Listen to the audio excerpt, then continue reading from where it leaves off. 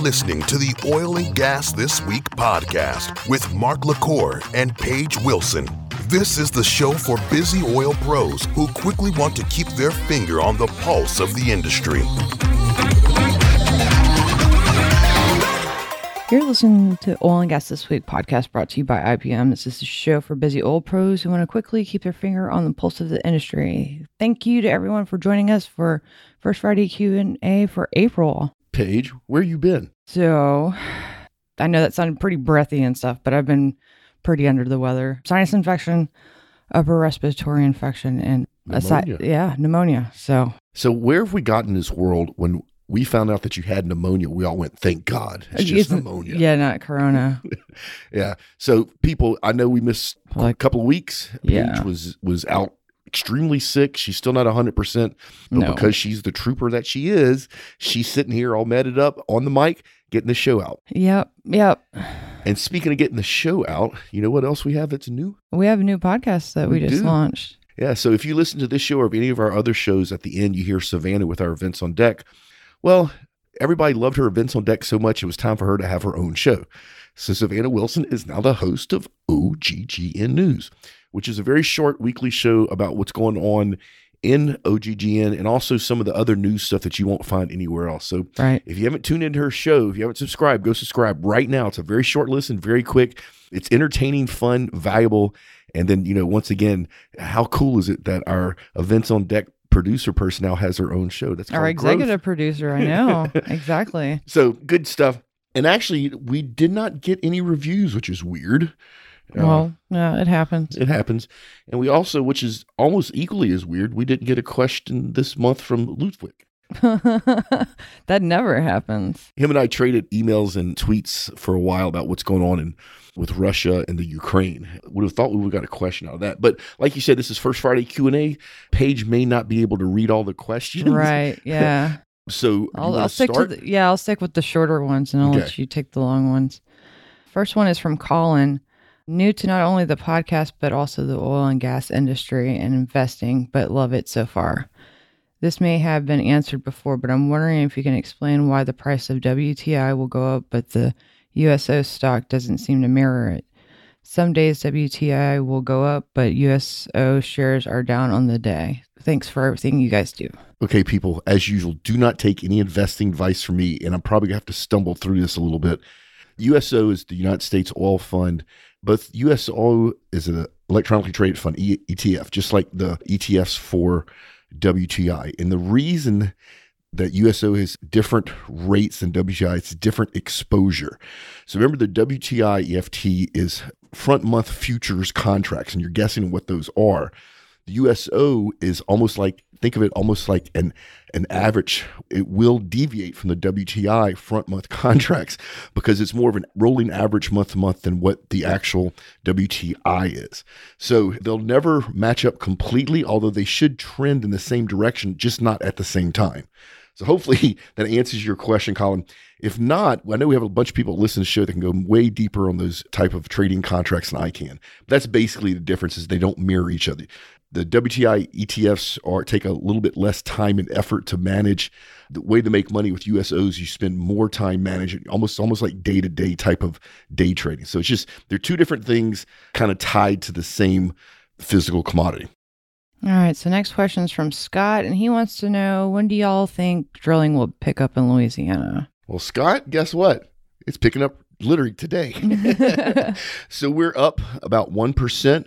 With new rigs in Louisiana right now. We're up in production about 8%. Now, what is that in the North parishes? Yeah, the Haynes and what's the Haynes and the Chalk? Austin Chalk? Austin Chalk, yeah. Yeah, and then I think the other one's the Cotton Valley. Yeah, so it's starting to go up. As long as these WTI prices here in the U.S. stay above $53, $54, which they've done it all year this year, knock on wood, you can see drilling continue to pick back up.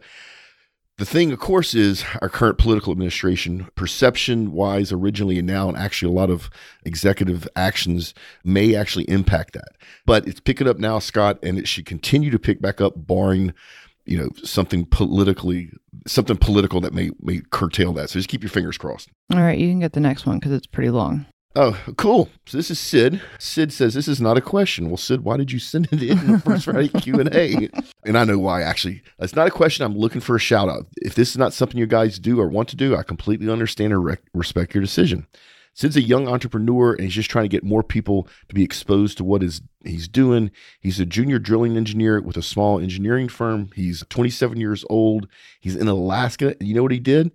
He published his first mobile app to the Google Play Store. Oh, that's so cool. Yeah. Now, he doesn't tell me if he actually slung code himself, but it doesn't matter either way. So, audience, if you want to go check it out, and it's basically a field calculator for drilling professionals. You know how much that stuff's done in your little notebook and pencil in your back pocket. Go check it out. It's called RigBuddy, and it's spelled RIGBUDDI. Oh, cool. Now, audience, we will not promote your stuff on this show. The only reason that we did this for Sid is because he's young. He was very honest and open. And what the heck, if he developed an app that might be useful to people out there, we'll give him a little bit of exposure. So there you go, Sid. There's your shout out. All right. So the next one's from Anthony Dixon, and he's a senior analyst at the California Energy Commission. It seems like he's written in before. It sounds familiar. I'm an economic modeler of natural gas for California. I use Deloitte Market Builder software to model wholesale prices of natural gas throughout North America. Further, I have built other models and take the hub price and add transportation rates to get to an end user rate in California and for power generation throughout the WECC. After that long-winded intro, I'm trying to get out of California. Don't blame you. I am wondering what jobs in oil and gas would be viable for me. I have visited Houston a few times for training with PHS and DTN and loved it. Looking forward for recommendations. Love the show.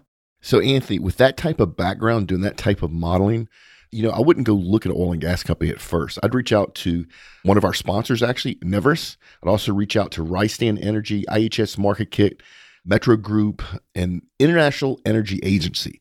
So it's a Nevers, Rystad Energy, IHS Markit, Metro Group, and International Energy Agency. Those are all companies that do a lot of deep modeling for their clients, and their clients often are the big oil and gas companies. And Anthony, it'd be a great place to get out of California, using your experience and your expertise to learn more about the industry, do good work, get paid pretty well. And then later, after you got a couple of years of experience doing that, if you want to go do something else, you can. That's probably the easiest, quickest way. And they're all hiring right now. Quickest way for you to actually get in the energy industry. So hopefully, Anthony, it helps you out. All right. So next question is from Richard. He's a project manager at Marathon. And he asked, Paige, what's going on with the changing regulations of flaring at the well site in Texas? Really great show, by the way.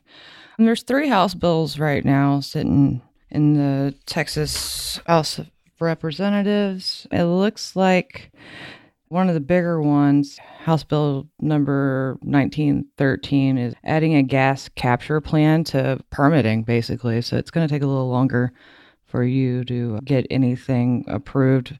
And I'm pretty sure the commission may not use a permit to drill, deepen, plug back, or re-enter an oil and gas well unless the applicant submits the application with a gas capture plan to minimize flaring from the well. So, Paige, does that mean basically somewhere near very future here in Texas that you have to have a plan to do something with that gas? Yeah, if this goes through Senate and then the governor signs off on it, that's okay. What will happen. The other 2 bills aren't too. One is specifically elimination of routine flaring. That's House Bill 1452. And I don't know where we are, and I think everybody just started to meet back up for the sesh.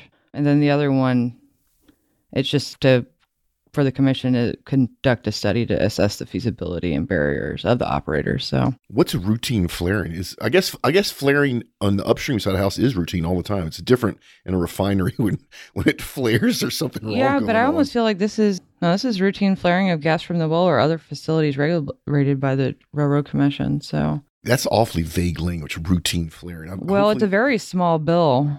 What it says is the commission by rules shall establish a policy to eliminate before December 31st, 2025, the routine flaring of gas from the well or other facilities regulated by the commission. The policy may include regulatory incentive-based or voluntary approaches for achieving the goals of the policy and interim goals for individual wells or other facilities for operators of wells or other facilities. Except as provided by subsection D, the policy must also allow flaring for safety or emergency purposes. Oh my God, I just got it. It's literally saying they're going to get rid of what you and I just call flaring. Yeah. Right? Normal everyday flaring by 2025. Yeah, it's yeah. Yeah. Okay. Good job, Paige. Who was it that wrote the question? Richard, we just happen to have a regulatory expert on this That's why you asked oil and gas me. podcast in the world. Bring it, people. No, don't try to stop me. I mean, I don't always know the answer. This actually took me a little while to figure out what was going on exactly. So, I mean, I even Mark makes fun of me for this, but I like paper. I like to read my stuff on paper so I can make notes. I have it in hand and I can compare and contrast with other stuff. But I totally printed out the Texas Administrative Code. Well, it's a good thing that OGG starting to plant trees for our carbon offset program. And also, I guess it offsets your paper. Yeah. Well, I mean, and if anybody wants to look further into this and what the rules actually are currently with gas well and gas and casing well gas and how it's utilized for legal purposes, it's Title 16 of Economic Regulation, Part 1 of the Railroad Commission of Texas, Chapter 3, Oil and Gas Division. It's Rule 3.32. So Richard's all happy right now. He's cutting cartwheels and the rest of our audience are sleeping. Probably. No, that was good. That's actually a good thing to know that we're going to literally get rid of flaring. Well, I mean, it's in the House, so it hasn't been decided. It still has to go through the Senate and the governor still has to, sign off. So that's, democracy. All right. What's next? I don't know. Your turn. I just talked a lot. Yeah. This one's from Daria Womack. I think it's Daria. Daria Womack. She's a digital director at Lukoil. Guys, your chemistry on the mic is incredible. Thank you. I think I would listen to you banter back and forth on almost any subject. It's because you've never heard us argue. The fact that you're talking about our industry just makes it that much better. One small ask. Can we try and get back to weekly releases? Just saying, smiley face. We're working on it. Yeah, especially since I've been sick. Here's the question. How will the rollout of 5G impact the oil and gas industry? Love what you are doing. Please keep it up. So 5G, no matter what all the major carriers are splashing all over TV and across any social media platform you pop up, 5G is just in its infancy and rolling out. The issue with 5G is that the frequency is so high that you don't get very much penetration. And so the cell sites themselves have to be much, much, much closer together, much denser. And so it's just a lot of infrastructure to build, but it's happening. Now, the benefits of the oil and gas industry, once 5G is completely rolled out and you have that coverage, it's really interesting. So first thing, all this data and big data analytics that's going on out in the field right now, and a lot of it's using something called edge computing because they don't have the bandwidth to bring all that data from the well site to the cloud. So what they do is they do the computing literally at the well site. It's called edge computing. And the processing there gets rid of all the data that they think they don't need and only lets the data they think they need out to save bandwidth. Well, once we have 5G, that's not going to be an issue. And that a lot of that data that's not the exception in an edge compute environment is super valuable when it's big and when it's clean. But right now we can't run analytics on that because we're not doing anything with it. So that's the first thing. But it also is going to roll out the stuff you've never even thought of. So, I'm not sure how much we're going to go back to normal in the oil and gas industry as far as cube farms and, 40 floors on a building, but we'll get somewhere back there.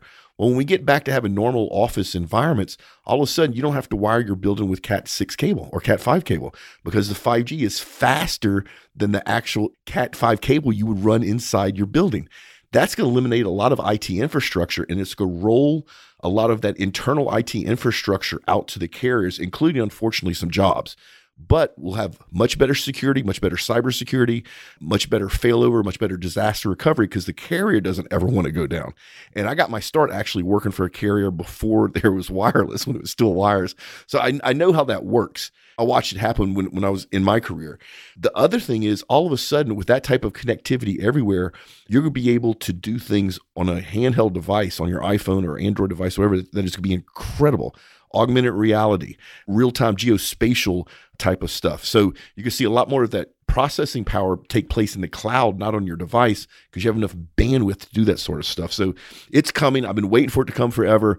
I just a little aggravated the carriers make it sound like it's here already. And there's probably, I don't know, a dozen places in the U.S. right now. Houston's one of them that you can actually really get 5G coverage. Yeah, if you go buy a brand new stinking phone. Well, and then AT&T, who I love you, but what's this 5GE on my iPhone? It's really not 5G, right? It's still 4G LTE that you've sped up a little bit, and you're using marketing to make it sound like it's 5G because it's not. Other than that, 5G is going to be a boom for our industry, and I've been waiting for it here. The other thing that's going to happen, Daria, is you can see private 5G networks a lot out in the fields, out in West Texas. It makes sense for, say, an operator or service company to build their own 5G network for their well sites, their pad sites, or their refinery, or their pipelines, or whatever, and then use a public backhaul to bring it back to basically the public internet. So you can see a bunch of small private carrier infrastructure companies spring up. We actually know a couple of them here in Houston, but you see more and more of that growth. So it's going to be another type of business that will be stood up inside of the oil and gas industry because of technology, which is just more jobs. So hope that answers your question. All right. So the next one is from Craig Jennings, which is a retired Marine. Says, Mark Simplify MF. Can't say it on air. Quick question. I'm not complaining at all, but I am curious. Why does the oil and gas industry love those that have served so damn much? I think it's a great plus. We all have written our blood type on our boots at some point. Thanks, Devil. Simplified, Craig. The blood type on the boots. Boy, that is old school. What's sad is now a lot of the young soldiers out there, a lot of young Marines and airmen, sailmen, especially the ones that are see active duty, get it tattooed under their armpit. The reason you do that is because if something bad happens, you want the medics to immediately know what your blood type is. And that makes sense. That's just part of that job. But to answer your question, Craig, especially when you look at a lot of the stuff that the oil and gas industry does, a lot of it tends to be dangerous. I mean, basically, we're taking something that is flammable, that's under pressure, and we're drilling into the ground and moving around, and then we're boiling it, right? So a lot of danger in there. And anytime there's a dangerous situation, process and procedure rules. And that's why the oil and gas industry loves the military, is because we all understand how to follow process and procedure. You know this, Craig, when hits the fan, everybody has a job to do. And if they don't do it, somebody else could get hurt or unfortunately maybe even lose their life because somebody didn't do their job. And so that's why the oil and gas industry loves people that have served, is the fact that they know they can follow process and procedure. And they also know that when something hits the fan, that we're not going to freak out and we're going to do what we're supposed to do. There's also another patriotic layer in there. The oil and gas industry here in the U.S., loves their country, loves the people that have served. And if they can help get somebody transition from the military life to civilian life, it's a good thing for everybody. So part of it is also just being good stewards of our local communities. But the biggest part is the fact that we can perform under pressure. So hopefully, Craig, I answer your question. And by the way, brother, if you're out looking for a job, reach out to me personally. Let me see if I can help you out. So do you have a tattoo in your armpit? No. Okay. That's kind of newer. What he's talking about is literally you would write your blood type on your boots. Oh, yeah. Okay. Yeah. All right. So next question's from Benjamin, field service at Compass Instruments. Hey, Mark and Paige, love the show. Y'all produce great content. In 2017, I've been engulfing myself in oil and gas information when I started as a field tech for fuels, lubes, and material instrumentation. The oil and gas industry provides unique challenges and is diversified with great people. It's frequently brought up that as an industry, we need to spread accurate information to better inform individuals of the positives the oil and gas industry does for the environment and communities. Outside of OGGN, I'm curious why we don't see more organizations producing commercials or online campaigns spreading the facts about the oil and gas industry. Maybe they already do this and I just don't see it. Man, you've been talking about this for a long time. Yeah. So to answer, we didn't get his name, did we? It's Benjamin. Oh, it's Benjamin. Okay. So to answer your question, Benjamin, we used to do as an industry a lot of big campaigns, a lot of high production value, Super Bowl ad, Hollywood style of stuff. And what happens is, quite honestly, it does not work. And so when social media came online about, say, 15 years ago, what happened is now one person can have the ears of thousands or hundreds of thousands, right? And so in order to get the facts out there, we have to actually get away from sort of some of the stuff that you're talking about, these big, heavy-handed, expensive productions, because the moment, some 20-year-old sees that, they automatically discount it as oil and gas marketing fluff, right? What we really need to do is allow our people to talk to their neighbors, allow our people to go to schools, allow our people to share information about what this industry does for the planet and for mankind.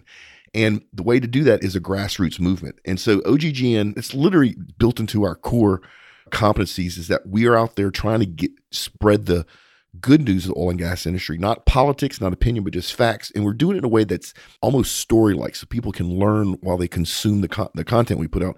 We just launched our ESG show around this exact thing, because nobody is telling the good stories of our industry. And damn it, we're going to do it.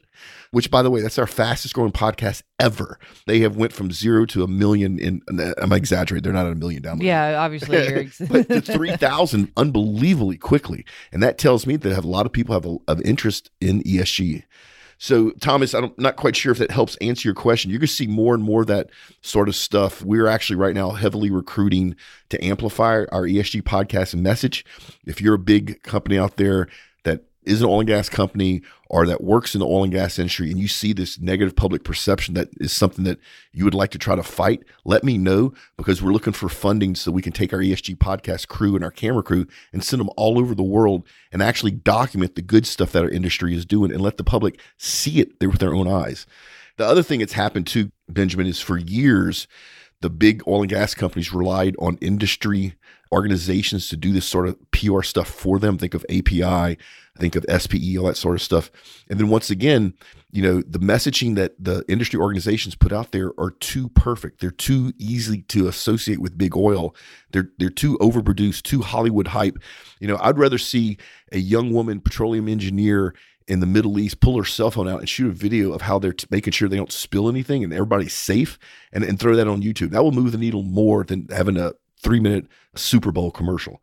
But we're getting there. And by the way, Benjamin, if you want to help us, help spread the word, you're doing it exactly the right way by listening to our show and letting other people know that it's what's worth listening to. So we appreciate you as a listener. All right. So final question is from D. Henry, sales at Aftermarket. I have read and heard that New Mexico has mostly federal land, and the new administration is going to block development and production on federal land moving forward. Is this correct? Will this mean the Texas side for oil and gas will do better through 2021, since New Mexico may be slowed by the government oversight? What's dangerous about this, Mark, is the amount of royalties New Mexico receives is a third of their budget. Yep. So to answer your question, D. Henry, yes, it's already happening, and it will happen. It's not an if, it's how long it's going to take for everybody to move operations to the Texas side. It's a damn shame the Permian is such a wealth of natural resources for the United States, actually for the world. And having our current administration put measures in place that makes it uneconomical or impossible to operate is just wrong. And so you're spot on, though. It's literally in the Permian, people are moving from New Mexico because of the federal restrictions to the Texas side. Now, as a Texan, it makes me happy, but as an American, it doesn't. So, I just really hope that this current administration we have here in the U.S. sticks to more of its moderate roots that it used to win this election, that it campaigned on, right? We don't need further restrictions in our industry after coming out of 2020. We came out of 2020 just barely hanging on, and we're going to get through this, and people don't get scared. The oil and gas industry will never go away. But what can happen is if we let it, is that our politics can drive the prices up to the point that it's more expensive to use hydrocarbons. And that's not going to affect the middle class and wealthy so much, but it will absolutely affect the lower class people immensely. So, but D. Henry, it's already happening. Companies are moving their operations to the Texas side for this exact reason. Let's hope that, and I've seen some positive stuff in the new Mexican government that is talk at this point. It's not law yet, but I've seen some positive stuff where I think the actual governor, it's a female governor, is it? Yeah, her name is Grissom. Yeah, she's actually proposing something with this full support of her legislature to actually do an in run around the federal government and actually pass a state law to make it illegal for the federal government. Which I think we already did here in Texas. Yeah, which we already did in Texas. So let's keep our eye on this. This should not be a battle in the courts. This should be economics, right? If it makes money to drill and produce, let's drill and produce and make jobs and tax revenue and all that stuff. And if it doesn't make sense, let's not worry about it. But this is not good for New Mexico, at least today. Yeah, because I went and looked at a map just to see what was federal lands and stuff. It's amazing. It is amazing. How much between BLM and tribal and all that stuff. I saw most of it in the north part of the state and the very, very bottom of the state, but not so much towards the Permian. But it's on the outside of it, though. Well, the other thing, though, is it's not just the operators and service companies that in New Mexico that lose money. Think of the hotels, the restaurants, the hotshot companies, Burger King, right? The bars, all that stuff is going to be negatively impacted by this. Yeah, because I mean, someone named Guessing said either massive cuts to programs like K through 12 education or massive tax increases are possible. Or both. Yeah. Either way, it's not a good situation for not at all. Mexico. So. All right, so that was our last question. On to our IBM shirt giveaway. If you haven't heard about this, and how the heck could you be listening to this show and not have heard of this? But we give away this really awesome shirt. It has a pump jack print on the front, our logo on one shoulder, IBM's logo on the other shoulder, and a unique serial number about where the breast pocket would be if it had a breast pocket, but it doesn't. And that number is super, super valuable. And you get a chance to win one every week. And if you don't win one, just enter again, and you can take a chance every week to win one. But Paige, you know what? So I'm really plugged in with IBM now. Big shout out to Jason Duff and his whole gang out there. But we're going to put together a live event here soon for our shirt winners. Oh, so what neat. You're going to hear, shirt winners, is at some point we're going to reach out to you because we have your email address, and you'll also hear it on the show. And we're going to say on this date, we're going to buy you a nice dinner, buy you some drinks in a private event, and we're going to get together and we're going to talk about some of the stuff that IBM's doing in the industry, but we're also going to talk about other things that are going on in the industry. It's not going to be a road show or a lunch and learn for IBM. It's just they're going to bring their oil and gas expertise to the table, and we're going to have a good time. So if you haven't won a shirt yet, your butt better start registering every week and try to win one. And if you don't have a shirt, if we don't sell out with the people that have shirts, we're going to then open it up to our listeners. So you'll probably get a chance to go anyway. But if we do open it up to our listeners and we have a mix of shirt winners and listeners, we're going to do something special for our shirt winners. We're going to give them something cool. IBM's already said they'll take care of it. Awesome. Yeah. So go register for the shirt. And speaking of go register for the shirt. That was awful. I know. What's our weekly rig count? All right, so the United States is at 432, so we're up 2 from last week.